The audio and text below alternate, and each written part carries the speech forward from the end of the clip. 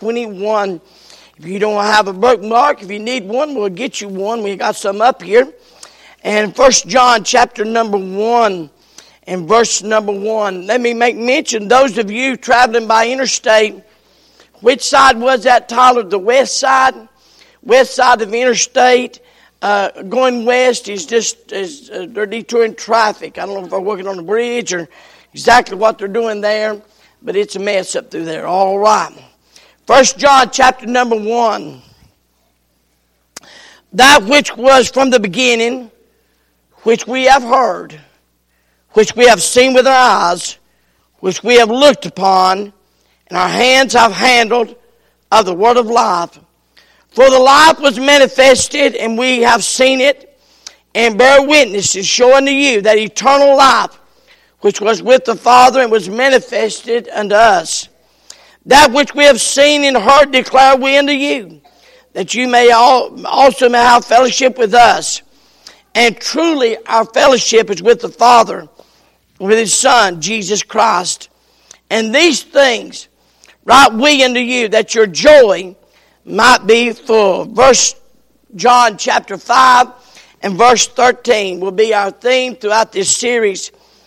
These things have I written unto you, that believe on the name of the Son of God, that you may know that you have eternal life, and that you may believe on the name of the Son of God. Authentic Christianity. Authentic Christianity. Let's go to the throne of grace again. Grady, how about you praying, brother?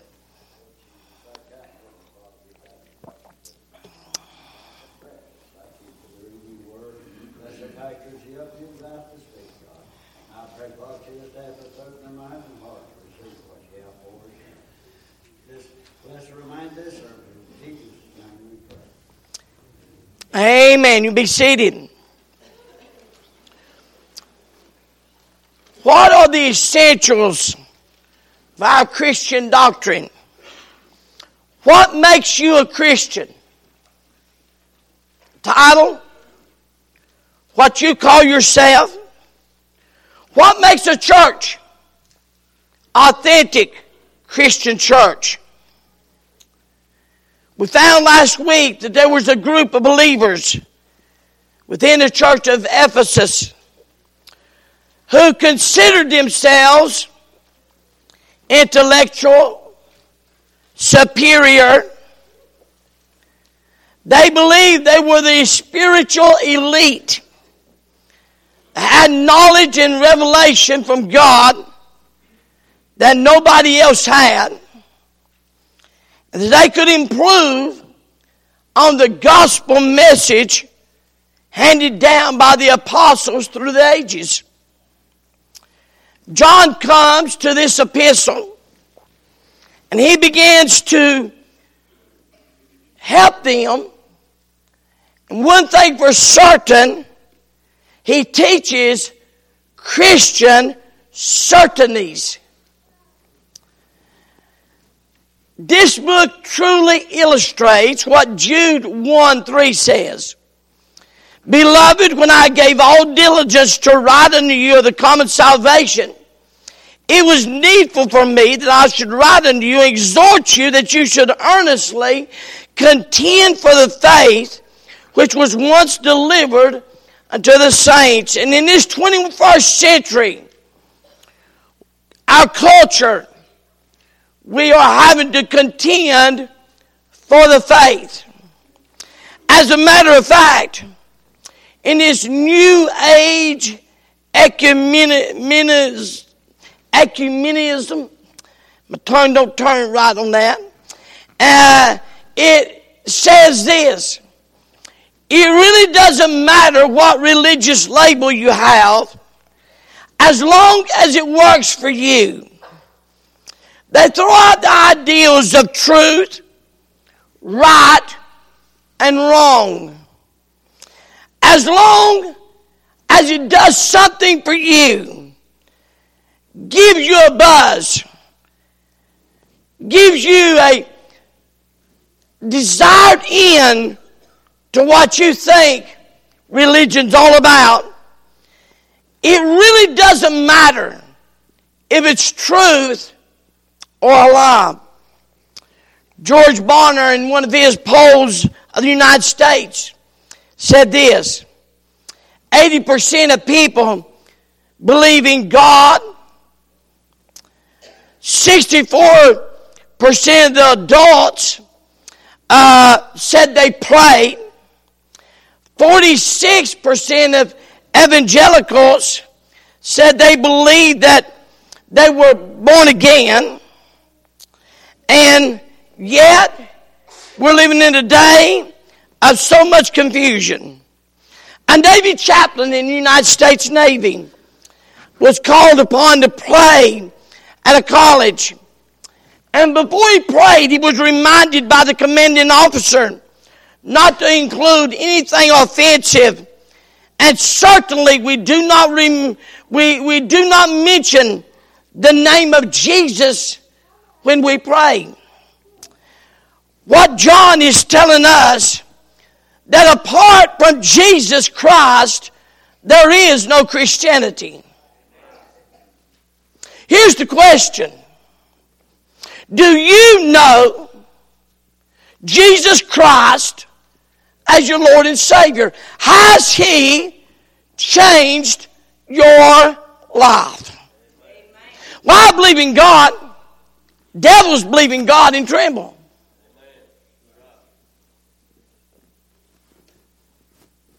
But do you believe that Jesus Christ was the God-man, 100% God, 100% man, came to a cross, bled and died, rose again the third day to pay your personal sin debt? How many believes that? Amen. Because apart from Christ, there is no Christianity. I'm going to heaven not because I'm a pastor. I'm going to heaven not because I'm a Baptist, which I am a Baptist from the top of my head to the sole of my feet. I'm not going to church because I come to church. I'm not going to heaven because I come to church. I'm going to heaven because I trusted in the Lord Jesus Christ to wash away my sins. That's why I get to go to heaven. My sin debt's been paid. And this is a truth that is so lost in our day. Well, I go to church. I'm a Baptist. I'm a Methodist. I believe in God. I hope I'm going to go. You may hope yourself right into hell. And we took the test last week. We took the doctrinal test. We took the moral test. And we took the social test. I am an old-fashioned belief. I'm just waiting. The Bible says, old things pass away. And behold, all things become new. And if there's something new not happened in your heart, there's a good chance you don't know the Savior. He changes us for a time in eternity. And John addresses this right off the bat. I love this. He doesn't even mention his name in this epistle. He gets down to the main thing. First of all, notice with me number one. He gives tangible evidence. That which was from the beginning, which we have heard, which we have seen with our eyes, which we have looked upon, when our hands have handled of the word of life. None better than John could testify to Jesus of Nazareth. He said he was the eternal, uncreated, self-existent Word made flesh. He wasn't an illusion. He wasn't a phantom. He wasn't a spook. He's not a figment of our imagination. He was real, and he came in flesh and blood as a man, but without sin. See, the Gospel of John majors on the deity of Christ. The epistle of John masters on the humanity of Christ. He was God. He was man. He was both. And one of the great conflicts of our day is the fact that He was God and that He was man. And I mean, there's a tremendous, you'd be amazed at the people I've talked to that says, well, I believe He's God's Son, but I don't believe He was God. So they said, basically, they took away His deity. So let's look at an Old Testament example. In the Old Testament tabernacle, they had a thick veil, gorgeous veil that separated the holy place from the Holy of Holies. It was made of 3 types of fabric. It was made of red, speaking of His humanity. It was made of blue, speaking of His deity. And it was made of purple, speaking of His royalty. Now, let me illustrate it for you. All right? We can't do this on the radio, so they'll just have to use their imagination. All right? We got red for His humanity. I about just quoted that everywhere. We got blue for His deity. But when those two are mixed together, when those two come together here in the middle, now let me ask you a question. We have a dark purple. Please answer this question. Here's the illustration. Where did the red start and where did it end? Where did the blue start and where did it end? You cannot tell where the red started and where the blue started and where they ended when they're mixed together. They are perfect unity, if you will. And so the Lord was that way. Let me show you what I mean. At Jacob's well, he was wearied in his journey, his humanity. But in a few minutes, he tells that woman, give me a drink. He says, and he begins to tell her to go get her husband. She said, I ain't got no husband. He said, you said that right, honey. You ain't got a husband. You've got 5, and one you're shacking up with now is not your husband. She runs to town, says, come see a man that told me all things I ever did. That's his deity. Simon Peter's boat. He's tired and asleep in the back on a pillow. They come and they wake him. Said, Master, carest not that we perish. He walks out on the stern of that boat. He said, peace, be still. And the waters laid down like a baby. That's his deity. That's his deity. Bethany's house. He's weeping with sisters. They lost a brother. Groaning in his spirit. But in a little while, he's standing at the tomb saying, Lazarus, come forth. That is his deity. Can I ask you a question? Where did his humanity end? And where did his deity start? In just a split second of time, his humanity, he's tired and he's asleeping. But then in his deity, he's calming the troubled waters. I want you to understand, he was the God-man. 100% God, 100% man. Notice, second, a testimonial evidence. John says, we have heard. John said, we've seen with our eyes. John said, we've looked upon. That word look means to gaze intensely. He said, we looked on him. John said, we've handled him. John said, I know what it is to lay on his breast and hear his heartbeat. I know I've handled him. Boy, I'm getting excited. I thought this was going to be a little boy. I'm getting excited. He said, I've handled him. Boy, I find the Bible says in Colossians 2:8, beware lest he may spoil you through the philosophy of vain deceit, after the traditions of men, after the rudiments of the world, and not after Christ.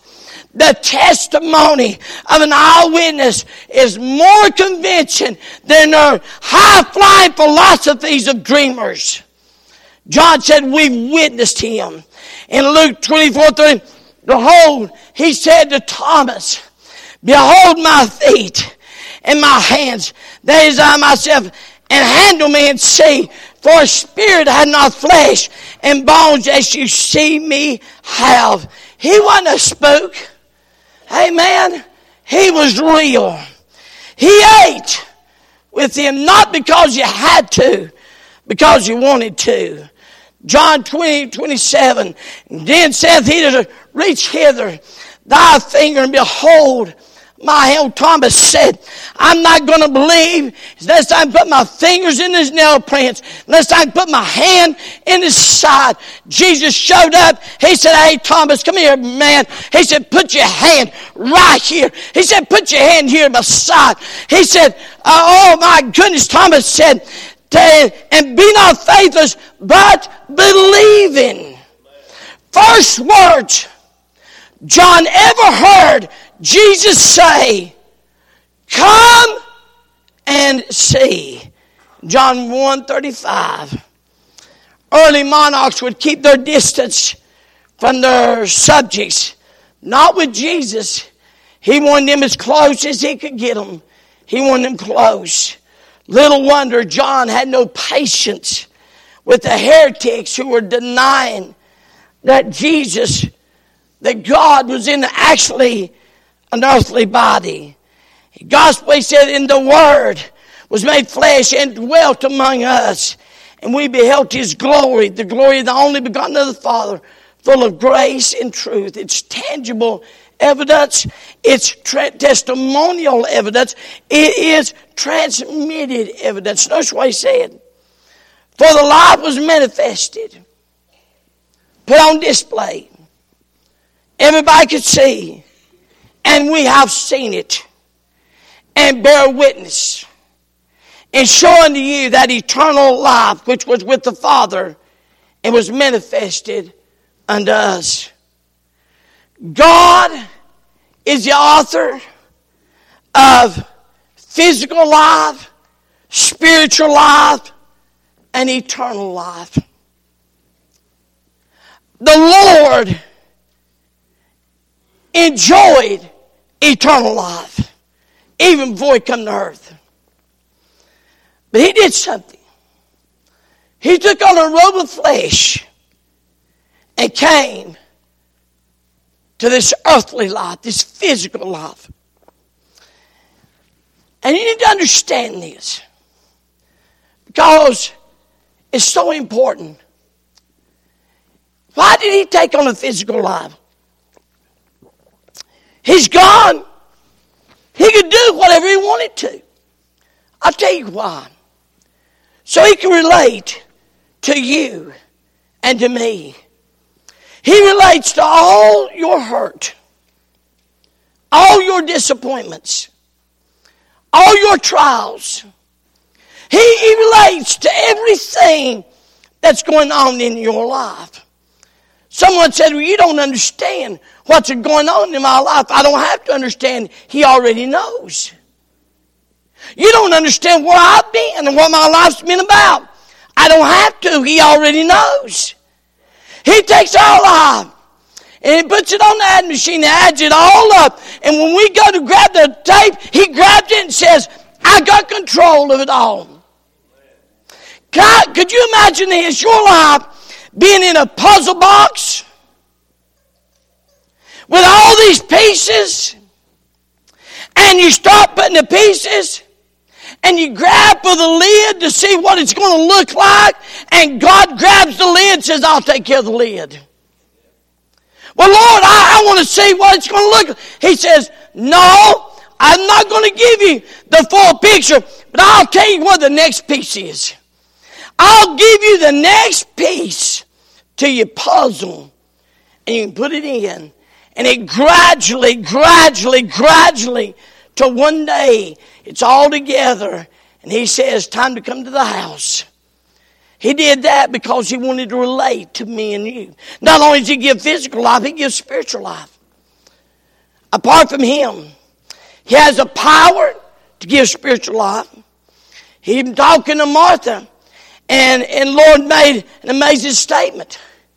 He said, I am the resurrection and the life. He said, physical life is no problem for me. But he has power to give spiritual life, because he went on to say, he that believeth in me, though he were dead, yet shall he live. Speaking of the fact, you that are dead and your trespasses and your sins, are you saying, preacher, I'm dead? If you're lost, you're dead. You're dead. Can I help you, church? Let's quit expecting lost people to act like saved people.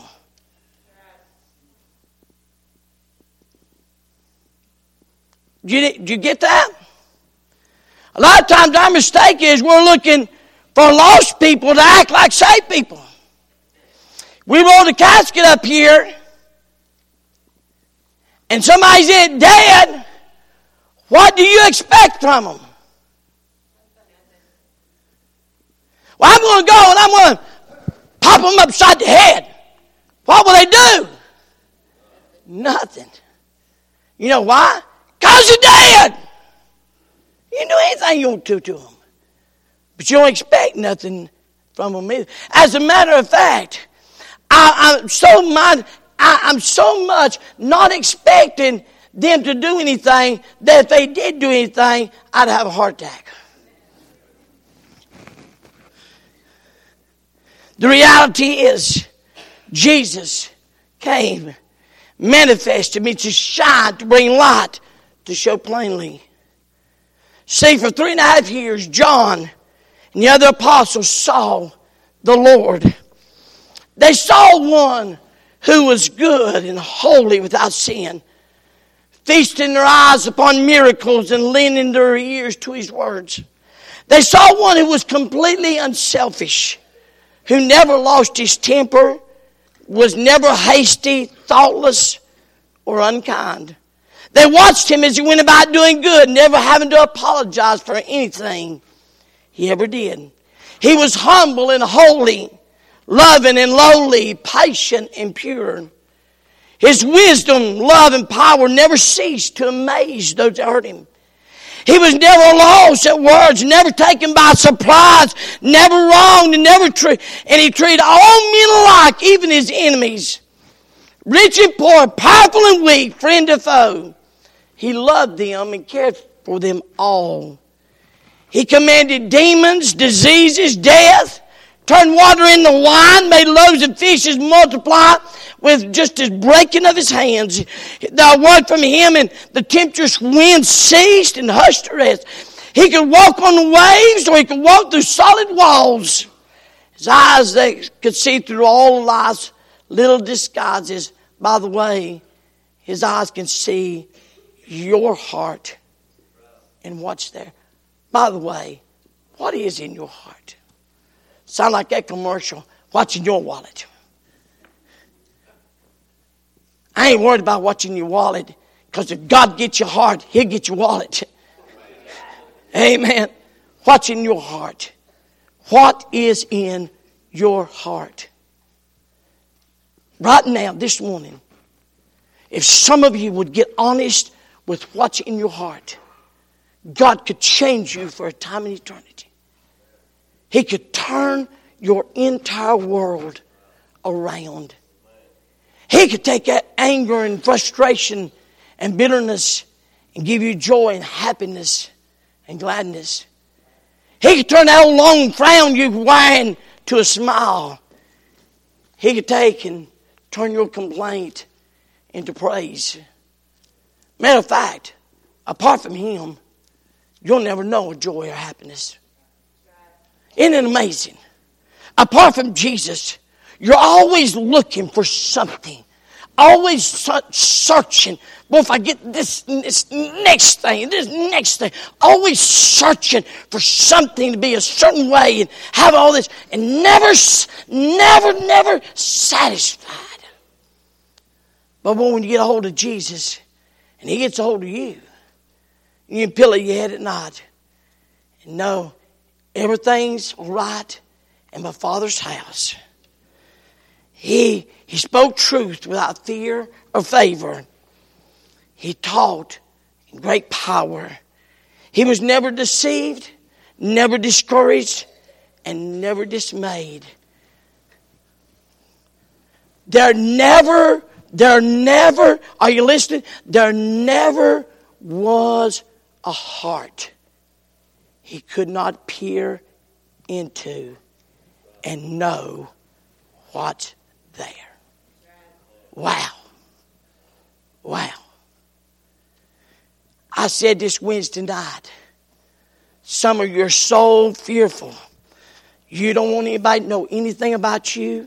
You're so private. That's your business. That's okay. Doesn't bother me one bit. But you're so private. You don't want anybody to know anything about you. And what you don't understand is God already does. And if He's so minded to, because your stinking pride, jerk the covers right off of it and let the world see it. Because those two things go together. Be careful. God knows. Tangible evidence, testimonial evidence, transmitted evidence, and attested evidence.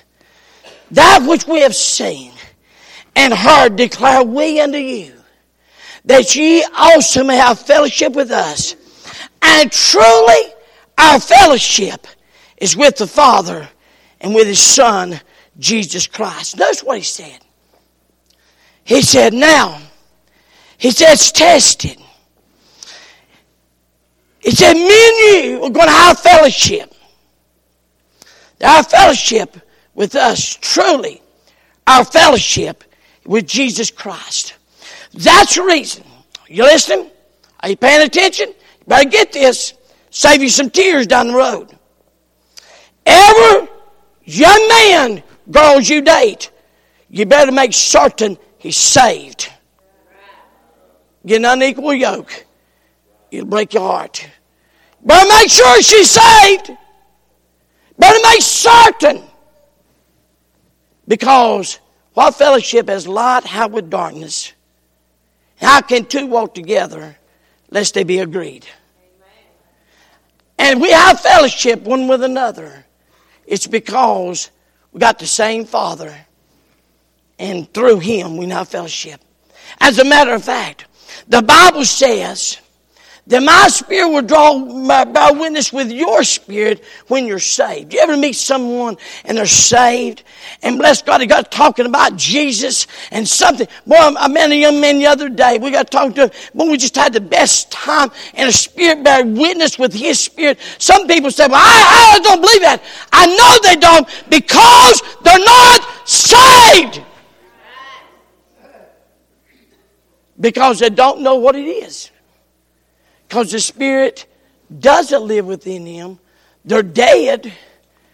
And so when you start talking about that, they said, man, I just don't believe that. That's true. Because they don't know Christ. Oh, John's gospel set forth the real life in Christ. 2 Peter 1, for whereby are given unto us exceeding great and precious promises, that by these ye might be partakers of divine nature, having escaped the corruption that is in the world through lust. In 1858, David Livingstone, already a famous missionary, returned to Africa to find the source of the Nile. In 1867, he moved into the interior of Central Africa and just dropped out of sight. In 1869, the New York Herald sent a man by the name of Henry Morton Stanley on an expedition to find Livingstone. After many hardships, Stanley found Livingstone on October the 28th, 1871, and he remained with this missionary until March of 1872. Those months made a profound impact on Stanley. In 1871, I went to him as a prejudiced atheist in London. He said, I was a reporter, and I went just to find out what a fake and phony he was. I was out there away from anything in the world. And he said, I saw this solitary old man and asked myself, what on earth keeps him from cracking up, and what's inspiring him? For months after we met, I simply found myself listening to him, wondering at that old man carrying out what was said in the Bible. Leave all and follow me. Little by little, boy, it became contagious. And finally, after a while, he couldn't take it anymore. Henry Morton Stanley was converted because of this. The life of God in one of God's own. He said, I got saved. I was an atheist. I was the hardest atheist you would have ever known. You could have made me believe. But because of the life of God in one of God's own, I just couldn't get away from it and trusted Jesus as his Lord and Savior. Well, that's good news. Then there's glad news. He said, and these things write we unto you, that your joy may be full. I'm going to help you right now. I'm going to help everybody here. You can test your salvation. You can test what you got's real. And don't miss this. Heaven and hell will decide what's real. There ain't no in between heaven or hell. Joy is that which is on the inside. Happiness is a quarter pound with cheese and french fries and sweet iced tea. That makes me happy. That brings happiness. That's not joy. Joy is that which is on the inside. Amen. Right now, what's in your heart? Well, I'm glad I'm saved. I'm glad I know Jesus. I'm glad he allows me to be a part of his church. I'm glad this morning just to be here. I'm glad to get just to be a part of what God's doing. Just lets me be a part. It blows my mind. He lets me do this. Just blows my mind. That's joy on the inside. And that joy comes out on everything in our life. I want to ask you something. Is there bitterness, anger, frustration? Are you an angry person? Are you frustrated? Are you just selfish to the core? All those things go together. They just go together. Are you? Then why don't you right now ask God to search your heart? God, I want that joy. See, if you're always looking on the outside for that joy, then you're always going to be disappointed. Because this world cannot give you. They lied on that commercial. A bunch of drunks said it don't get any better than this. That's a lie. That's a lie. Yeah. See, you bought into the commercials lies. But if you get this right, if you get this car, you get this, and some of you believe that, you said, I'm going to be happy. Well, you're happy for a day or two, but then you go back to your old miserable self in a few days. No, they don't bring happiness. Something eternal cannot bring happiness. Happiness starts on the inside. Then regardless of what happens around you, may cause you tears, you may get disappointed, you may shed tears at times, but your joy, it doesn't steal your joy. Don't steal your joy. This morning, he said, I'm writing this that you may know. Here, Karl Marx said this, atheist, communistic, said this. The first requisite for people's happiness is the abolishing religion. The first requisite for people's happiness is abolishing religion. God said the first and only requisite for happiness of people is Christ. He is Christianity. He is our faith. This morning we're going to observe Him. Do this as often as you do it in remembrance of me, God said. So stand to your feet. Every head bowed and every eye closed. Do you know Christ?